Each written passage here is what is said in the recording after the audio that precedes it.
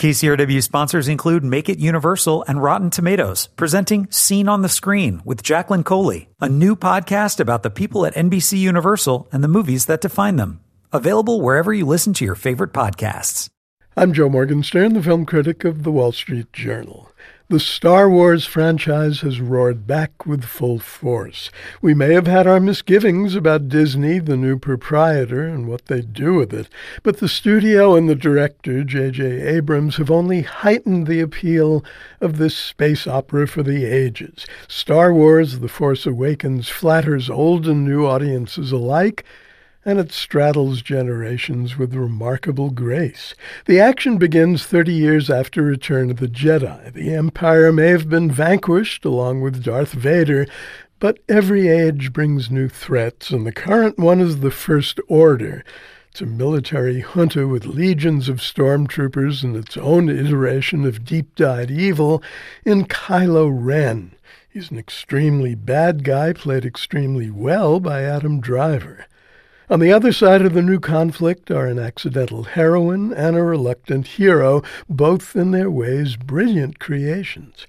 The most significant thing about Daisy Ridley's quite dazzling Rey is that she is a she, a scavenger by trade and a whole lot more, but a heroine who carries on her slender shoulders the latest chunk of an entertainment megalith that has been mainly revered by boys.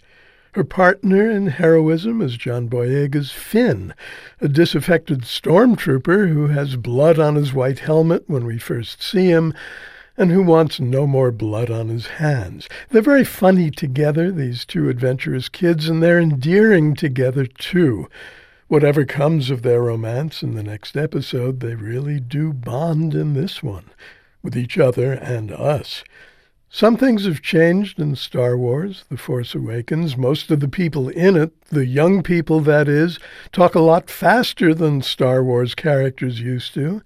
The old folks, including Harrison Ford's Han Solo and Carrie Fisher's Princess Leia, who's now a general, talk slowly and with feeling that's all but sure to bring tears to older fans' eyes. The combat is more intense than it's ever been, thus the PG-13 rating, and there's a super cute new droid, Rey's little companion BB-8, a machine with a body that resembles a beach ball and a head that looks like the pedestal of an early Mac desktop. If I've left anything out, it's only the character, actor, question, and central plot point that everyone who cares about Star Wars currently cares about most: Mark Hamill's Luke Skywalker, a search for whom provides the movie's dramatic engine. Is Luke dead or alive? Has he gone to the dark side? Whatever has become of him? Well, Star Wars: The Force Awakens contains more potential spoilers than I can count, and my lips are sealed and locked when it comes to this one. Everything you need to know about the movie is exactly where it belongs in the movie. Just see it. You'll love it.